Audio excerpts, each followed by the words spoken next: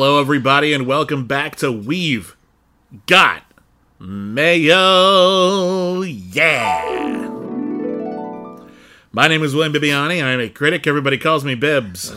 My name is Whitney Seibold. I, too, am a critic. It sounded like you were about to introduce a musical act. I know. And the guys from Sparks, their names are male.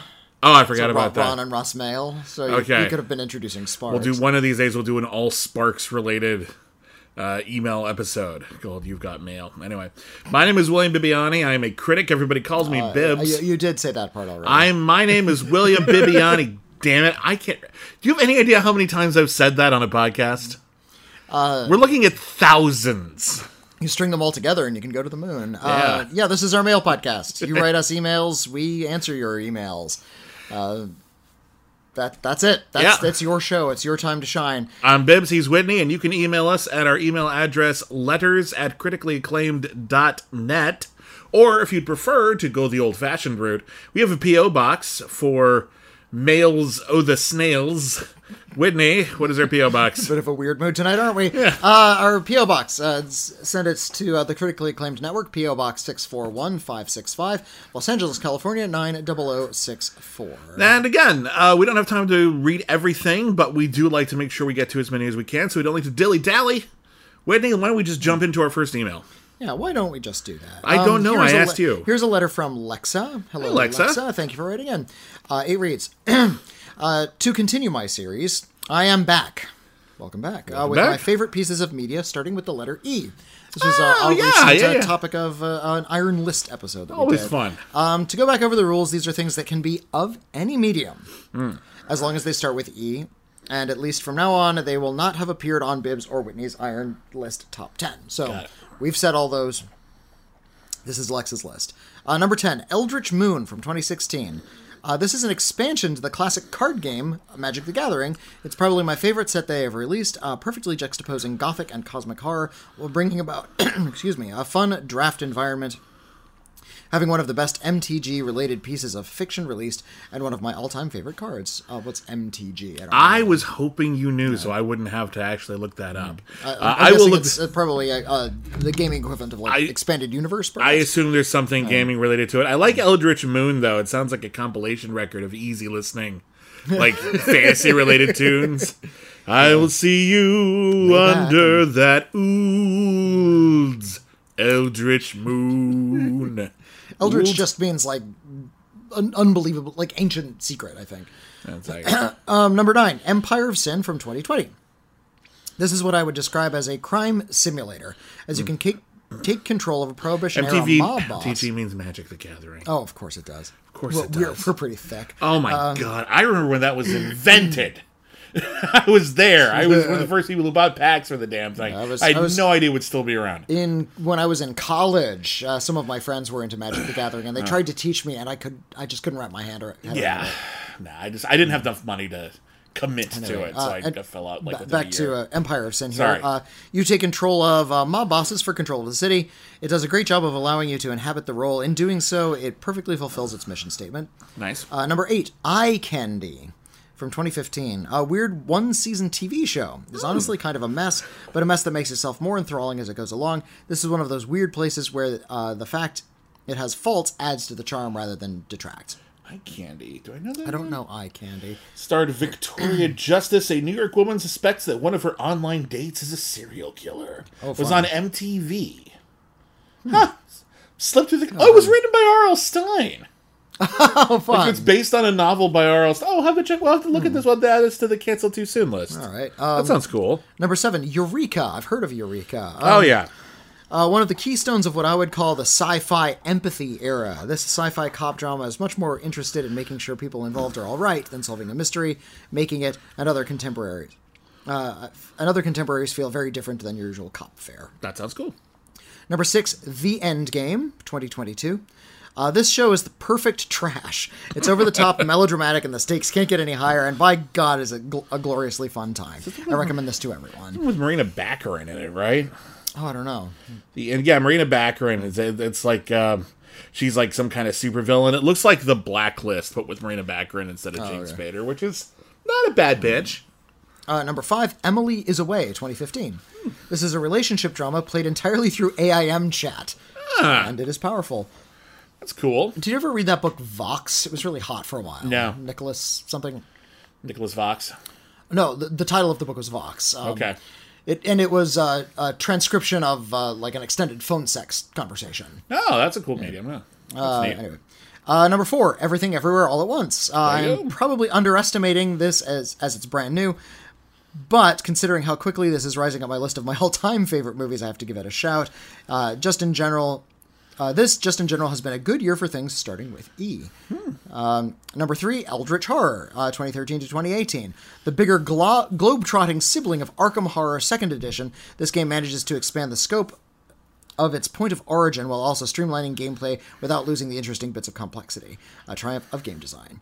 Number 2, End of an Empire, Cell Dwellers, 2015. This industrial album chronicles the fall of a massive space entire recording down what it says in the title, The End of an Empire, and in doing so it brings some of the best songs of the genre, as an album only sits in competition with its immediate predecessor, who I will talk about someday, many years in the future. Okay. And number 1, Errant Signal from 2011 to the present. Okay. I don't know what Errant Signal.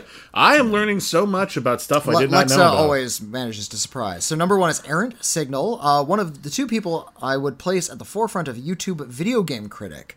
Oh, this is a person, Errant Signal. Errant Signal acts much as a historian for the fledgling media and as a critic of it, and in that balance, I think his work is invaluable. Sincerely, Lexa. Yeah, I'm not familiar with with the person Signal. Errant Signal. I'll have to check them out. One thing I love is that I'm discovering is that you and I we have our fields of expertise. There are things that we know a lot about.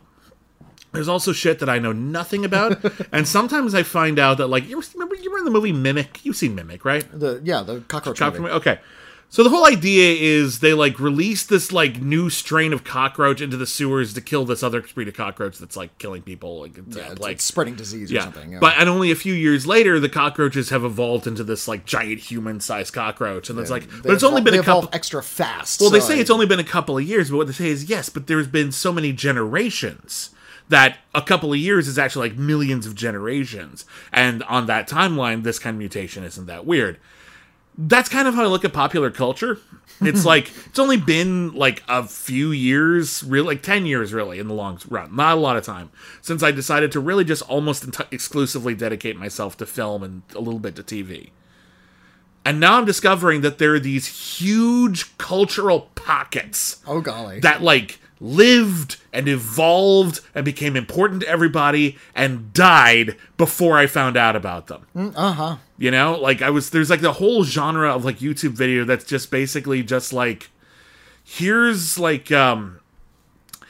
an entire epic history of this thing that happened on Tumblr once. And I was like, is that a big deal? And I'm watching the video, oh shit, it was a big deal. Holy shit, how did I miss this? This is everything. Like, I'm absolutely baffled by like how much popular culture is passing me by. Even when I'm trying to pay attention.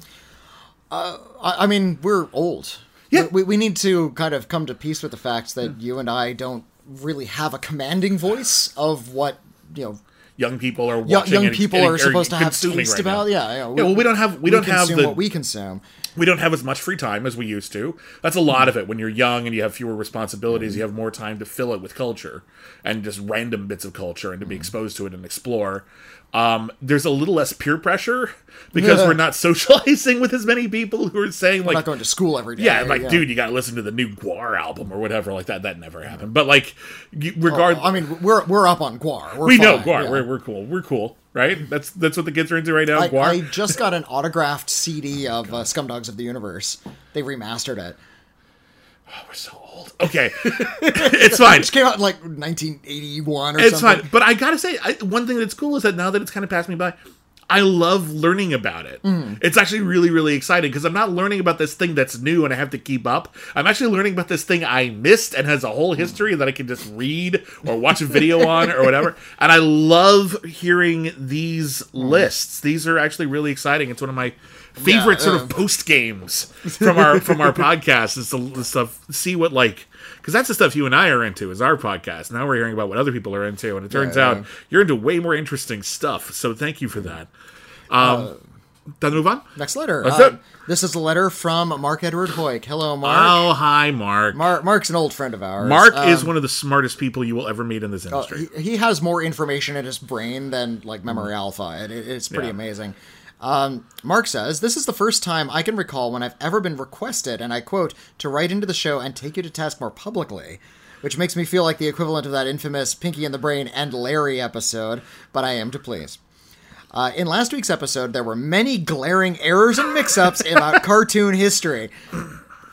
Mark knows better than us, so we're going to listen here. Real fast, we did, Cancel Too Soon did an episode of The New Adventures of Batman from the 1970s. We talked about Filmation, we talked about Hanna-Barbera. I think also in the Letters episode, we talked about our favorite Hanna-Barbera stuff, and we gave a little history of that. We are not cartoon historians. No, we know a fair amount, but we're also wrong about stuff. Yeah, so Mark took me to task on Facebook, and I said, write in. We deserve to have this thrown into our faces. Correct this, because we want to make sure that you know, listeners, that we are being corrected. One of the thing I will say that Mark is about to bring up is something that I knew in the back of my head, and I just screwed up, and I'm slapping myself you know he's going to correct I know it's like, I know what I did, but we'll talk about it when it comes up. Let's see. The prime one being that Bibbs failed to recognize that Bill Hanna and Joe Barbera were the creators of Tom and Jerry as resident animators at MGM and supervised the franchise for over 2 decades until the cartoon division was shut down in the 1950s, which led to the creation of their namesake TV animation studio. Okay, so I mentioned Tom and Jerry as a Hanna-Barbera creation, and you said, no, they're MGM. Well, I was thinking of Hanna-Barbera as a studio, not those two guys. Hanna and Barbera. That would be like saying that, like, oh, isn't Avatar a Fox movie? Yeah, but William Fox didn't produce it. I suppose not. so in my head, it made sense. But yes, 100%. Actually, is it William Hanna and with Bill Hanna and Joe Barbera. Bill Hanna and Joe Barbera. They were behind Tom and Jerry, but technically they were owned by MGM, the characters. So I was right, but I was totally wrong when I was right about it. He goes on, and this is quite a long letter here, so this is great. Many people have some misconceptions about MGM cartoons because to an extent, only a fraction of their output has been regularly shown on TV, and most of that has been either the Tom and Jerry, Droopy, or Barney Bear series, or the one-shots by Tex Avery. Plus, they were not as prone to distinguish their directors in the same way that WB did, and there was a producer named Fred Quimby, who always got the last and largest credit, even though he had nothing to do with the cartoon. He was just in charge of the Toon division, the same way that Leon Schlesinger was at Warner Brothers. Okay, I know you're a certain age if you can picture Fred Quimby's signature. I can see Fred Quimby's signature in my head. If you see Fred Quimby's signature. The second I heard the name, I saw the title card. Yeah. You were born before that 1982. That emblazoned into my brain. So I understand how the mistake can be made, because MGM Studio is seen as more of a monolith, but truth is, many name animators had stints there, just not HB and Avery, but Iwerks, who made Flip the Frog, and Hugh Harman and Rudolph Ising, who had literally created Looney Tunes and Merry Melodies. Their MGM tunes were called Happy Harmonies. Yes, in the 70s, Hanna-Barbera did a revival of Tom and Jerry for Saturday mornings that later went into syndication, but those tunes belonged to MGM since they owned the characters. Filmation had another go with them in the 1980s as well. So Hanna-Barbera created Tom and Jerry. They were revived in the 70s, and then Filmation did Tom and Jerry in the 80s. Ironic. And I don't know who did that 90s animated film. I don't think it was any of those. Oh, that was awful. Yeah, where Tom and Jerry spoke. That was kind of an odd. No, thank you. They did occasionally, but it was always like a one-off joke. Yeah, it was like a cartoon. Don't you believe it? Don't you believe it? No idea what the hell that was in reference to. It's got to be a reference to something.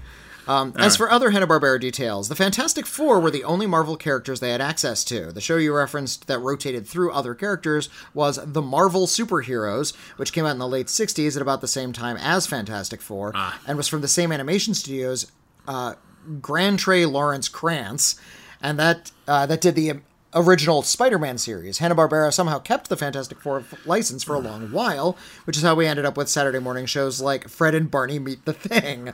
Good times. And naturally, it's significantly difficult to see now since Disney owns Marvel, but arch rivals Warner Brothers own the Hanna-Barbera library. The groovy ghost cartoon you were trying to remember was The Funky Phantom. I had already been corrected about Funky Phantom. I kept thinking about he's a hip cat ghost who walks around with teenagers and helps them solve mysteries. Groovy Ghost makes sense, but he was, in fact, the Funky Phantom. Yeah, the Funky Phantom, one of the many awful ripoffs of Scooby-Doo, Mystery with Teens, and a coward foil they launched. This time with a ghost and his dog from 1776, because, bicentennial. And Two Stupid Dogs was the first Hanna-Barbera project after their absorption into the Cartoon Network, which was followed by the Cartoon shows. Cartoons. Yeah, the Powerpuff The Girls, full Johnny Bravo. series That spawned kind of by thing, yeah. shorts in their What a Cartoon program. First wave was Dexter's Laboratory, Johnny Bravo, and Cow and Chicken. Cow and I'd forgotten Cow Chicken, and that was Chicken. the other one we couldn't remember. Then they were followed by the Powerpuff Girls, Ed, Edd and Eddy, and notably the Grim Adventures of Billy and Mandy. Yeah. I like Cow and Chicken. It's Cow and Chicken's funny. Charlie Adler does almost all the voices, Yeah. and then Michael Dorn plays I Am Weasel, which is I like great. most of those early shows. I Yeah, never quite yeah. got into Ed, Edd and Eddy for some reason. I don't know why, but like the other ones I loved. Yeah.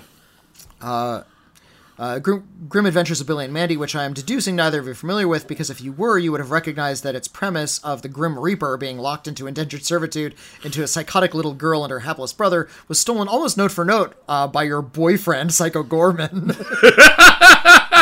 We're very fond of Psycho Gorman. Yeah. And we'll be discussing this matter a little later on. Well, to be fair, that's also very similar to a show called Golan the Insatiable. Which was created by Oh, Josh yeah, I remember Miller, that one. Yeah. who we'd had on the show a long time ago when we had a different program. He also wrote co-wrote the Sonic the Hedgehog movies, and I used to be on a trivia team with him. Nice. Yeah. To also address something from a couple episodes earlier, Whitney had described the Three Stooges as being angry and aggressive, and I feel like this is a little unfair to them. They hit each other with wrenches. Oh, I'm sorry.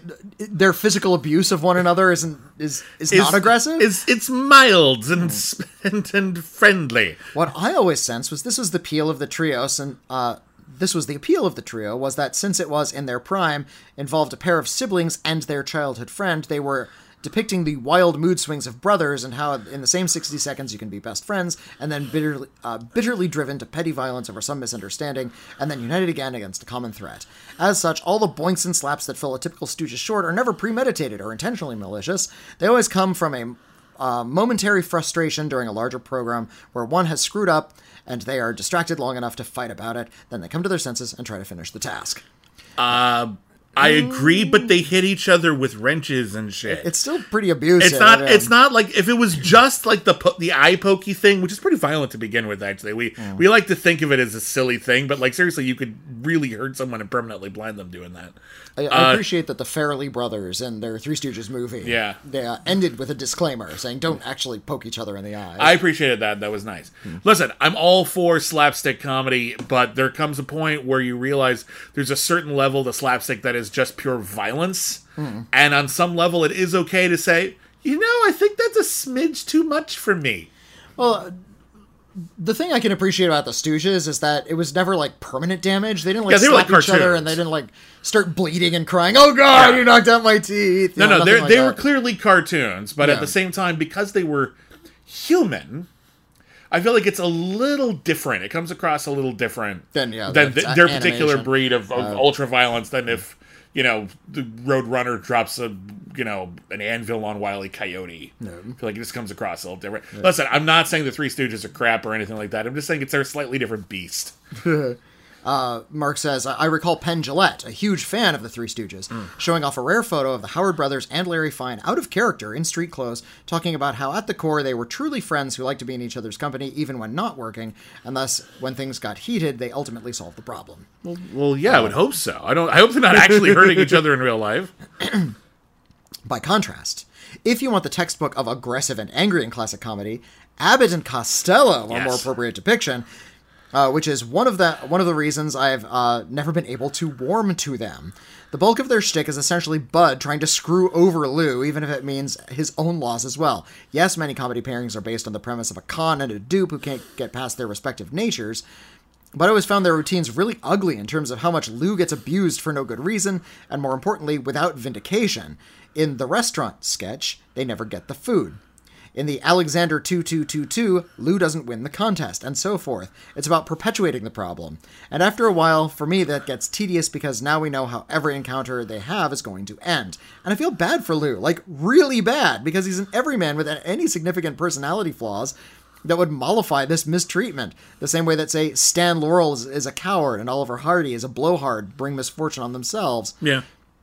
Somehow Bud attached himself like a leech, and he's going to gaslight this poor soul for all eternity. I'm actually with Mark on this. I've never been a huge Abbott and Costello fan. Oh, I get why people love him. Yeah. But it's kind of the same thing. It's like, why are you together if Bud hates Lou so much? And he hates his ass too. It's not like Pinky and the Brain where they're literally trapped in a cage together, and I get it. Like, after a while, I'm just like, get new friends.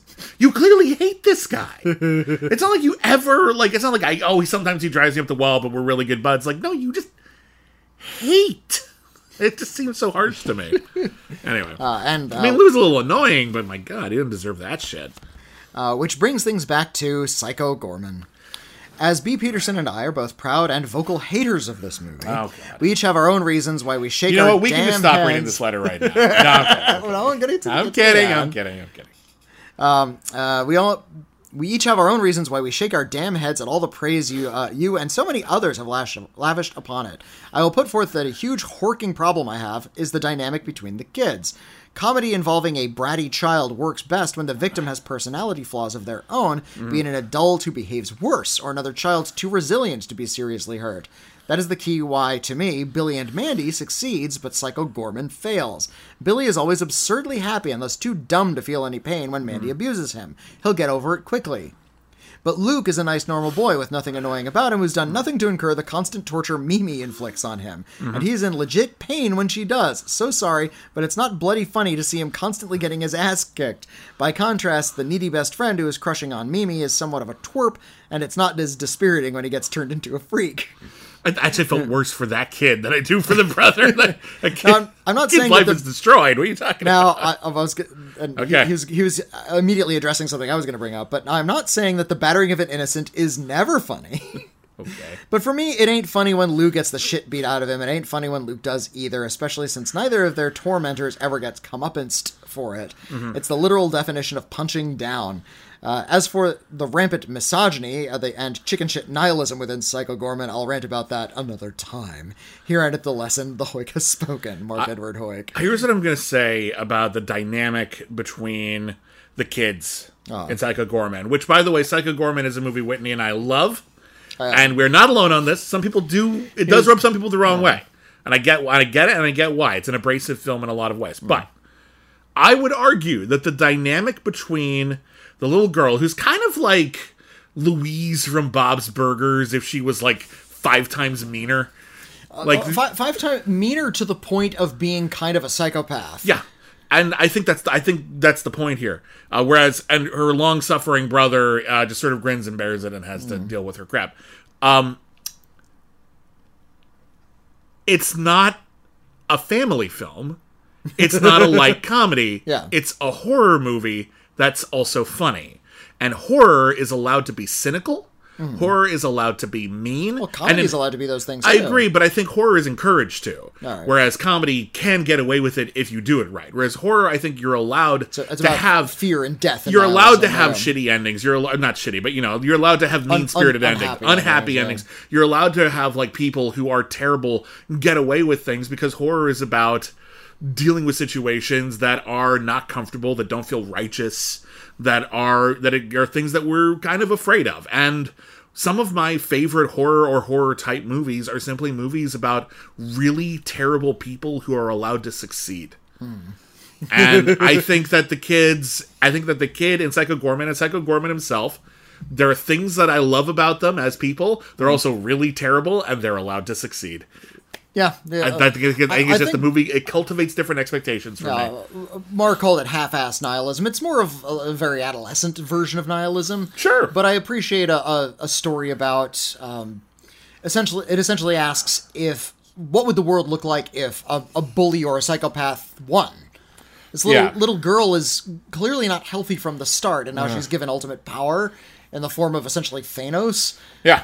What does she turn into? Just more of a monster. There's no lesson for this person. She's already too far gone. Yeah, and any lesson they learn is somehow warped by just how kind of vile both she and Psycho Gorman are. Yeah. And that's the treat, I think. That's I think that's fun. Maybe that says something about how twisted I am. But... I think there is a place for that, and I think the place for that is often in the horror genre. And that's why Psycho Gorman gets away with that. If this was aimed at younger audiences, if that movie was like a G, I would say I'd probably agree with you. That's really irresponsible, and it's not very funny because we're all here just to have a light-hearted good time, right? It's not about that. It is a very fucked up, R-rated movie. I feel like I feel like it cultivates different expectations, but I get where you're coming from. I just disagree. Also, but all the cool monsters. Yeah. I like the makeup effects in that movie. The makeup's really clever and fun, especially on a low budget. Like, it's amazing. Anyway, is that the end of Mark's letter? That's the end of Mark's letter. Mark, thank you for writing in. Thank you for taking me up on my request to correct. Well, hold on. Thank you for taking us to task for getting things wrong about cartoons. About Psycho Gorman, not so much of a thank you. But I kid because I know you personally. I love you, Mark. Thank you for writing in, and thank you for sharing your views. And I'm sorry I don't agree with you on this one, but you're right about so much. You're right about so many things. I'm going to take this one, if you don't mind. Anyway, moving on. Here's a letter from Kim. Hello, right. Kim. Hi, Bibbs and Whitney. Long-time listener, first-time writer. Hello. Thank you for writing. Yeah, if you're thinking about writing in, do it. Please, we'd love to hear from you. I have really been enjoying your Only the Best series on Patreon, and wanted to thank you for introducing me to Billy Wilder. Yes. You had such high praise for Double Indemnity a few episodes back that I gave it a watch and loved it. I went on to watch quite a few of Wilder's movies, including Sunset Boulevard, The Apartment, Witness for the Prosecution, The Lost Weekend, and Stalag 17. I enjoyed them all to varying degrees and look forward to continuing to explore his filmography. It's interesting to me that while the movies represented a variety of genres, they did all have a bit of a similar feel. He sends his characters on these journeys that somehow feel inevitable, but at the same time seem to turn on a complex series of small decisions and coincidence. I really enjoyed how he balanced those narratives. I was also surprised by how many of his movies included mental health themes, like depression, even in the comedies, something I found very relatable. Are there any other Billy Wilder movies you particularly recommend? Are there other movies that you would recommend to someone who enjoys Wilder's works? Thanks for all you do, Kim. Thank you for that. I'm really, really glad that you've been enjoying your journey. Whitney, what's the first thing that comes to mind when you think of more Billy Wilder stuff? Well, you saw Sunset Boulevard, you saw The Apartment. You haven't mentioned Some Like It Hot. It's one of the best comedies ever made. We just did a commentary track for that like a month or two ago on our Patreon as well, patreon.com/critically acclaimed network. The film that I always recommend from Billy Wilder that he wrote and directed that doesn't get a lot of play, and I've never really understood why. Maybe it's because it's a little acidic and it doesn't have like a lot of like obvious entertainment value. Like, it's not like Sunset Boulevard's really weird, but it's also like narrated by a corpse and there's like a funeral for a monkey and like it's all these things that just like, oh shit, I gotta see that. The film that I highly recommend to everybody is Ace in the Hole. Yeah, that's a good one. Ace in the Hole is fucked up. Ace in the Hole stars Kirk Douglas as a unscrupulous newspaper reporter who is trying to get himself a scoop. And he happens upon a mining town where there's a cave-in, and he decides to use his influence, to use his wiles, to use his cunning to make the travesty last longer. Like, instead of just... to make it a bigger story. Yeah, to make it a bigger story, to really play up the melodrama, interfere with people's lives, and also, we could have them out of here. I forget it's been a while since I've seen, like, we could have them out of here in 5 days, which is, it's a trial, but they can make it. And he was like, yes, but how can I make it last, like, 2 weeks and risk everyone's life so that my story can be, like, one a day, or, like, with a 5 o'clock edition as well, and I can really just rake in the bucks and make this into, like, this is my career off of this. And that's evil. It's an evil, horrible, shitty thing to do. And Billy Wilder has a lot of things to say about that. And Kirk Douglas has never been better. It's an excellent film. And I think if you liked Sunset Boulevard or some of the other, or The Lost Weekend or some of the other harsher Billy Wilder stuff, that's definitely something to check out. Regarding stuff that's kind of like it, but isn't, I would say The Sweet Smell of Success.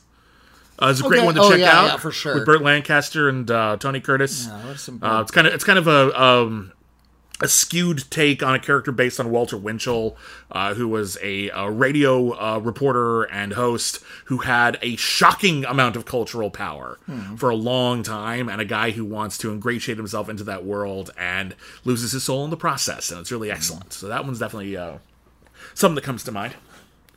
The film's the thing is, Billy Wilder, he worked in a lot of different genres and stuff. Yeah, he made so many different kinds of movies. He did a lot of character work, but that's pretty general. Well, they actually made a good point here, where it's like these are genre films, a lot of them, but there's a lot of extra character work, and there's a lot of close attention paid to people's troubled mental states. Yeah. And how that influences their character and takes the story in unexpected directions. I'm trying to think maybe of some more interesting crime films of the era, like The Asphalt Jungle, maybe, or... I would say that if you're looking for a little bit more of a modern example, the Coen brothers watched every Billy Wilder movie. Oh, yeah. Their films are a lot more, broad and a little bit... tend to play more like fables in a lot of cases. Yeah. But you can tell that they're trying to delve into, similar character flaws. I'm thinking stuff like Miller's Crossing comes to mind. That's definitely a Billy Wilder-ish kind of thing. Maybe a little bit of Barton Fink in there. So yeah, that's a good example as well. Hopefully you have an opportunity to check those out too. Yeah, like Billy Wilder, he's such a distinctive voice. It's hard to necessarily wrap our head around something very instantaneous. But I would recommend just delving into more acclaimed dramas from the 40s and 50s and 30s even, because there was a definite attempt to make sure that they were all intelligent and character based. Oh, here's a good one from the 1930s. And we talked about this on one of our earlier episodes of Only the Best. If you haven't checked it out, 5-Star Final. It's very Billy Wilder-esque, I think. Yeah, I guess so. Yeah, it's also a newspaper story. It's about the bustling world of constantly having to put out a newspaper, and back then twice a day, and trying to make a story out of nothing again. It's actually a good double feature with Ace in the Hole, now that I think about it. Yeah, I don't know. Hopefully that helps out a little bit. But I'm really, really glad we could help introduce you to Billy Wilder and onward and onward. Here's one. Preston Sturges did a lot of very madcap comedies, but he did one early one that was his first directorial debut that is a bit more of a political satire called The Great McGinty. I haven't seen The Great McGinty. Great McGinty's really excellent. It's not as funny as some of his later things, but it's a really acidic film about political corruption in the 1940s. Yeah. And he won an Oscar for it, and it's really excellent, so I highly recommend checking it out. Okay. All right. Next letter. Let's do it. Here's a letter from Tom. Hi, Tom! Many exclamation points. To my two favorite critics. William and some other guy, I guess. Stop that. I found your recent discussion on your latest Cancel Too Soon, Batman, about older IPs quite fascinating. You both discussed the lack of interest for older properties. Ghostbusters was your notable example, and how younger audiences are not really interested in these older properties in today's society. This is a common debate me and my friend, both in our late 20s, often have. My friend is a big fan of, quote, older properties, and particularly is a big fan of things like Power Rangers and Teenage Mutant Ninja Turtles, consuming all the media they put out, shows, books, comics, films. With every new iteration of these properties, or Ghostbusters, He-Man, etc., I often ask, who are these being made for? A recent example is the newest Power Rangers movie, 2017, I think. I remember that my friend and others online complained about the changes that had been made to the previously established story, character structures, etc. I recall I heard similar complaints about the most recent He-Man Netflix animated show. Older fans were really angry that they had changed some of the beats from the original series. Yeah. My friend often complains that these changes are pandering to reach a new audience, while they ignore the needs and interests of the older, more dedicated fan bases. A notable example is the Iron Heart comic book, where a young teenage girl becomes the new Iron Man, so to speak. His complaint is that the fans of the character, IP, story, canon, and so on don't want this, and is often the case as to why properties make these changes that often fail or fizzle out quickly, because they're simply ignoring the dedicated fan base and are instead more concerned about getting new fans, something which I think is crucial because it adds longevity with a newer demographic. Yeah. With properties like Power Rangers or even Teenage Mutant Ninja Turtles, I struggle to think of a modern cultural presence that these IPs have on young or old audiences. So my question is this. How should, in your opinion of course, these properties continue when moving forward? Do these older IPs even have a spot in the pop culture landscape of today? Like that we're talking about old things from the late 80s. Well, it's pretty old. How do older IPs launch new products that can both appeal to older fans while not seeming like they are pandering, if that is even the correct term, to reach newer fans with changes, tweaks, or creative liberties involved? Are there any examples of an older franchise relaunching and connecting with both sides of these audiences simultaneously? Thanks for all you do. Your biggest Welsh fan, Tom. Hi, Tom. That's a great question, and it is something that we're talking about a lot. A lot of studios are very dedicated to pre-existing popular. IP stands for intellectual property. And what that means is that there's an audience built in. You don't have to start everything marketing from scratch. There's already people who are going to check it out just because it exists and is part of a franchise. And I think that's the most appealing reason why a lot of these studios keep latching on to IP. Yeah. It's because the marketing is done for them. They don't have to sell you on a concept. Yeah. When it comes to the old versus the new fan base, as a critic, I just have to throw this out there. I don't care. Yeah. I don't care how the studio is going to make this thing last. I just want a good story. It's not our job to tell them how to make it last and how to keep milking money out of it. We will judge what they give us based on what they do. Do they try to just focus on the old fan base? We'll tell them if they did a good job. Do they try to change things up and reach a new fan base? We'll tell them if they did a good job. But I do have some thoughts on it. Well, here's my thought. I think that if a studio is going to be so dedicated that they have to just keep on bringing something back, the thought of dropping it is moribund. Yeah, not going to happen. You can't even think about that. We paid the money for it. We're going to do something with it. You can't put it down. My goodness, what a silly idea. We invested in it. Like, it's a thing now. We're not going to do something with Batman. We have to do something. My idea is put it down. Yeah. Don't make a new thing. Don't continue to milk it. The film is still there. A young audience can find it. It doesn't have to be new for a young audience to find it. Anyway, if you're going to make something out of an older property, you're going to redo it. You're going to recast it, start something new. Find what's in that story that's significant. What appealed to the audience when it first became popular? What is the thing that makes it work? Not the superficial trappings. What's the core? Not the colors, not the the character names, not those things. What's at the heart of the story? Let's look at Ninja Turtles. Why did that appeal to audiences when it first came out in the mid 80s? Well, it was a satire. It was meant to send up a lot of the darker comics at the time. From what I understand, it was specifically like Daredevil comics. It was sending. It was more the Frank Miller kind of vibe. Although I would argue that the truly popular version of that, that's the original comic. Yeah. The truly popular version of Teenage Ninja Turtles was the show and to a lesser extent the movie. And what's the title of the show? Teenage Mutant Ninja Turtles. It's absurd. The selling point is its absurdity. Yeah. So what is still absurd about the Ninja Turtles? The problem is nothing. It's an expected part. It's really a well-known part of popular culture. There's nothing that's outlandish or surprising about it by now. It is utterly familiar. Yeah. So what you have to do is find the genre tropes of the day and add the Ninja Turtles in a way that makes those things absurd. Maybe. Don't put the Ninja Turtles in like a superhero universe because that's used to absurd things. Yeah. Put them against Jason Bourne, something really kind of steely and serious. Well, they've done that. Like they had like the Teenage Ninja Turtles meet Batman. Apparently, it was quite good. Okay. Like because Batman's so self-serious. Like that was the idea. So like you put him in something like a genre that takes itself really seriously. You might have something kind of funky. So that would be my idea. Is like think about what it is. What's sort of like the central appealing concept of a property that we keep on going back to. Yeah, I agree. And try to find what sort of the spirit of the thing is, and then you update it based on what the spirit of today is. Right.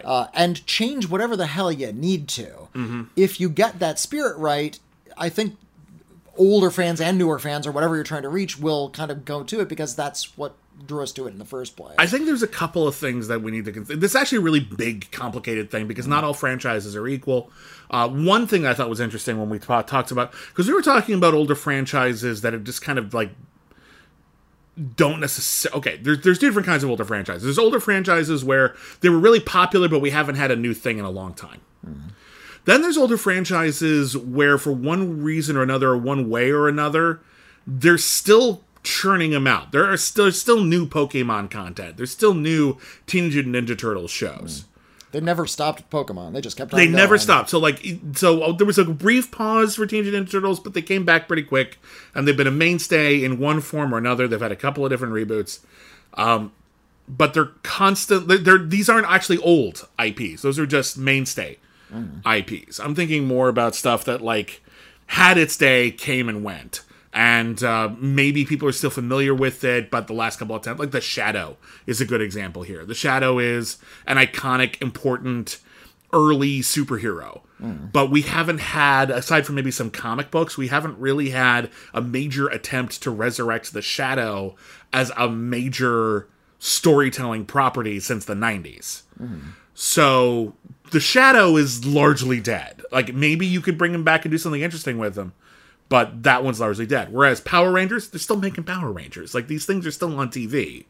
They've evolved kind of organically. It's not like we had this thing and we haven't done it in 10 years, and now 10 years later we're doing this new, radically different version where fans are like, well, but we like the old one and we don't get a lot of it. Yeah. There's a difference between we like the old one and we don't get a lot of it versus we've done a million of these, they've been popular for a long time, and we're going to do a major shift like an Ironheart, which I feel is an entirely different entity than that. Yeah, I'm unfamiliar with Ironheart, but going back to what I was saying though, maybe you're talking about the old things aren't being made available, and now they're sort of changing it around in a way that's upsetting to the people who like the older thing. Well, but this brings me to my other point, though, okay. which is also, we all need to get the fuck over it. We cannot listen. It's one thing. I agree with you. I think that at the core of almost any successful intellectual property where it's survived different throughout the years, had different permutations, there's something in there that makes that thing that thing. And you absolutely can change it enough that it is a completely different thing and you've missed the whole point. However, if it's actually that good a storytelling device, idea, character, whatever, it can withstand some changes because it's already gone through some. Yeah. A lot of the things that we take for granted about stuff like, I don't know, Batman, have come from major permutations. You know where the Batcave came from? Not the comics. That was introduced in the movie serial. That was an unfaithful adaptation of Batman. And yet, here we are. We don't care anymore. A lot of things that, when they tried to do this, new version of a character, people freaked the fuck out. I remember when they introduced Kyle Rayner as the new Green Lantern, there was a whole, and this is before the internet had, all this power, there was this whole letter writing campaign to bring Hal Jordan back and kill Kyle Rayner because nobody likes this Kyle Rayner guy. But Kyle Rayner stuck around long enough that was someone's first Green Lantern, and now he is just as ingrained in the mythos as any other character.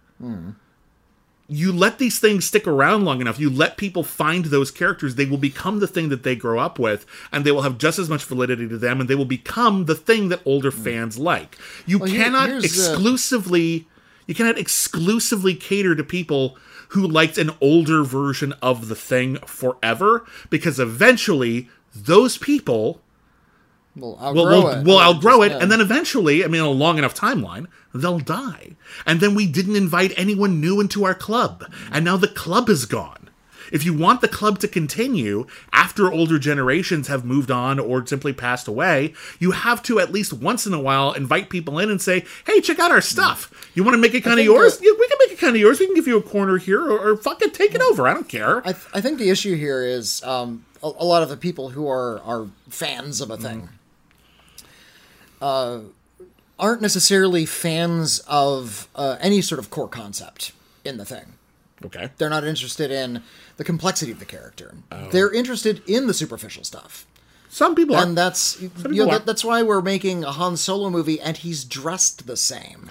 Yeah. He wears the same black vest in Star Wars as he does in Solo, a Star Wars story. It's okay, well, if he's not much more than the costume, then that's not much of a character, is it? We're not really delving into the core I feel like that's a lot of Star Wars, though. Remember when Obi-Wan Kenobi showed up, and he was in Tatooine, and he was wearing these desert robes, and that was just what Obi-Wan Kenobi wore.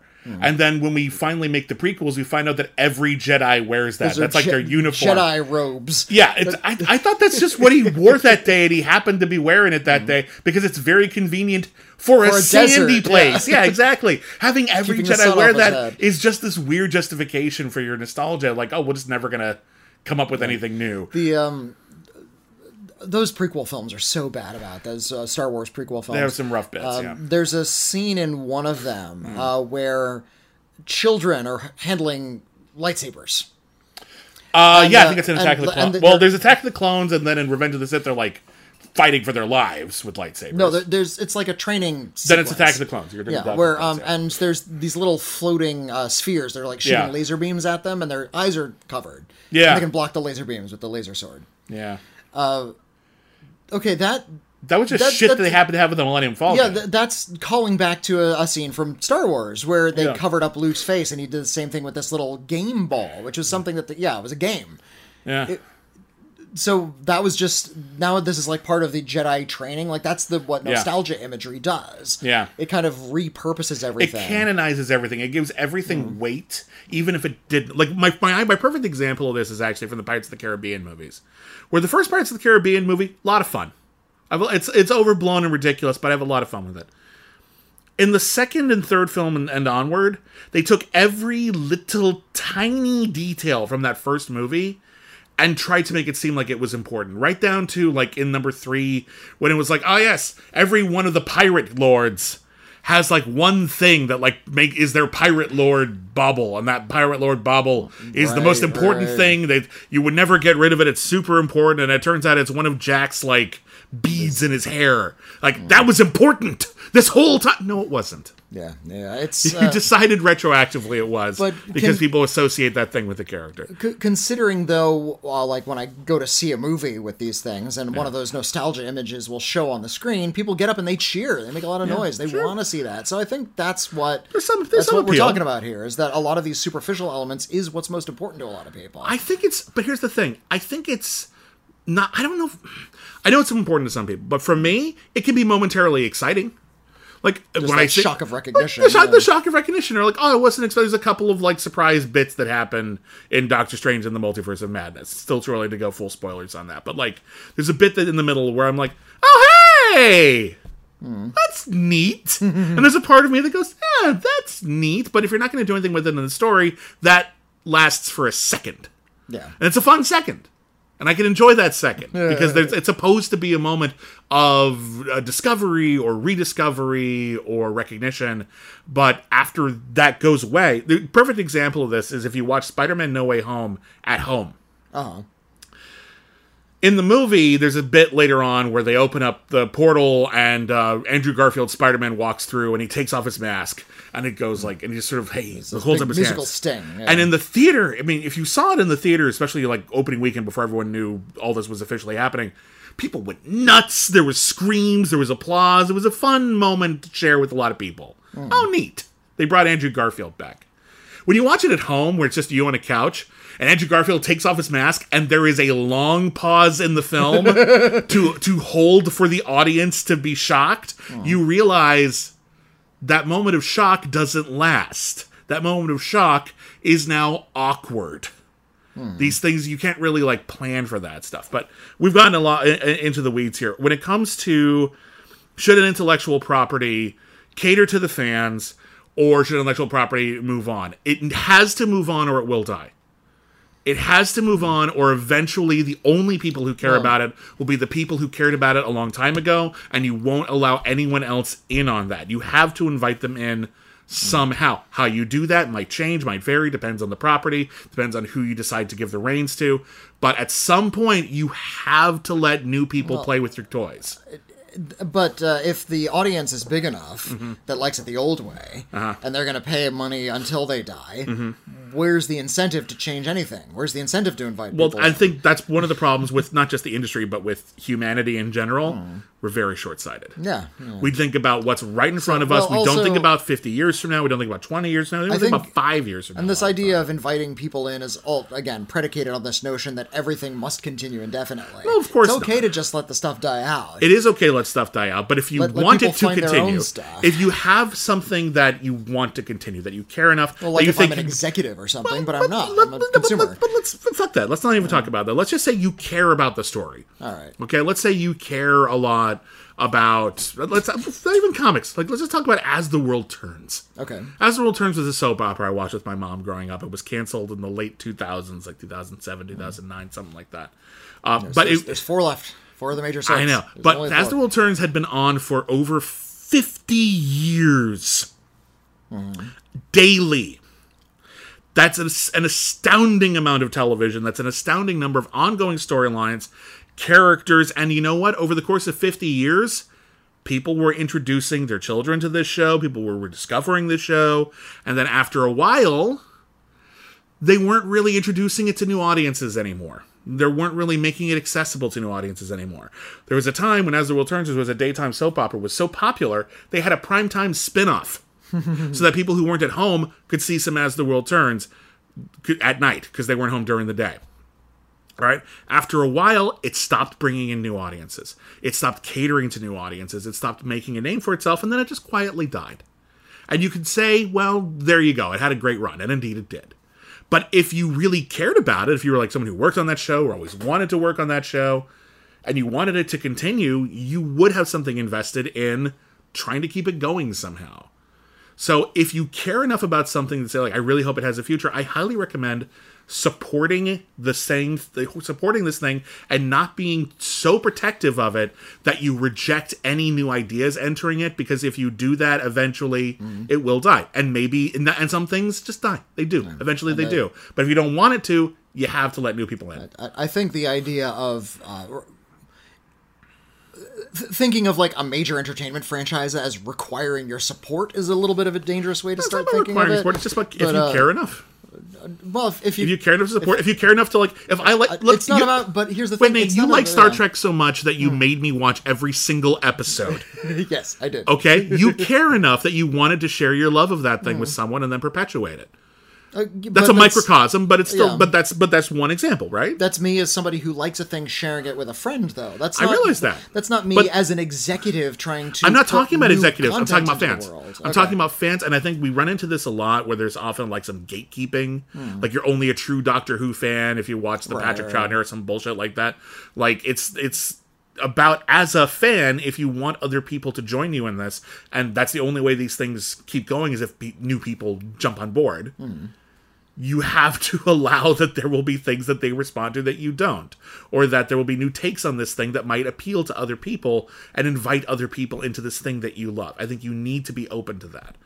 Because, it doesn't mean it's always going to be good. Sometimes they do suck, but like, you have to be open to it, I think.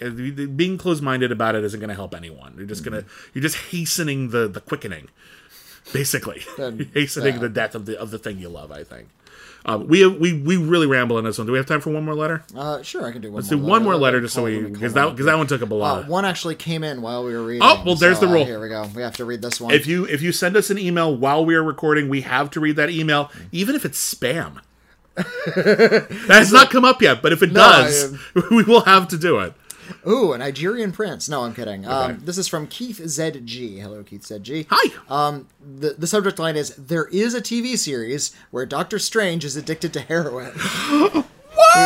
I think we threw off a quip about how it's not R-rated because there's not like drug problems or sexual problems. No, it's still not really adult material in that movie. It's still a movie for like adolescent audiences. It's just a little bit more violent than the new Doctor Strange, but like not even that much. Anyway, but Keith says it's called The Nick, and it was directed by Steven Soderbergh with a score by Cliff Martinez.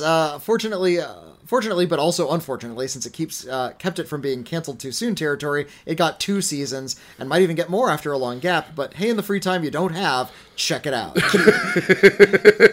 ZG, I'm American-Canadian dual citizen, so that can be ZG or ZG, and I said ZG. Nice. Thank you so much. The letter. Well, whatever. I'm glad we made time for it. Thank you so much. Thank you to everyone who wrote in. If we didn't get to your email, we might next week. If you have anything that's timely, feel free to nudge us on Twitter. Our Twitter account is @CriticAcclaim. I'm also @William Bibiani. I'm @Whitney Seibold. If you want to write into a future episode of We've Got Mail, it's real easy. Just send us an email. Our email address is letters@criticallyacclaimed.net. Or if you'd prefer to send us an actual physical letter, as some do, we would love to hear from you that way. It's not always a treat to get mail. Whitney, what is our P.O. Box? Yeah, send it to the Critically Acclaimed Network, P.O. Box 641565, Los Angeles, California, 90064. And as someone mentioned, we also have a Patreon, patreon.com/critically acclaimed network. If you would also like to hear our Oscars podcast, Only the Best, where we review every single film ever nominated for Best Picture, that's available on our Patreon page. We also have the continuation of Holy Batman, which will have a new episode next week. We're reviewing every single one of the Adam West, Burt Ward Batman adventures. We also have our show All Our Yesterdays, where we review every single episode of Star Trek in order. We're almost done with Season 2 of Next Generation. Really plugging along. And we're nearly at Star Trek 5. I know, it's very exciting.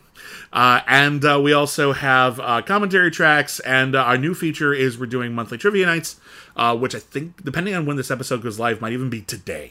Is our first one, which is very fun. We've been looking forward to it. So we're doing that with our patrons on the line, if you will.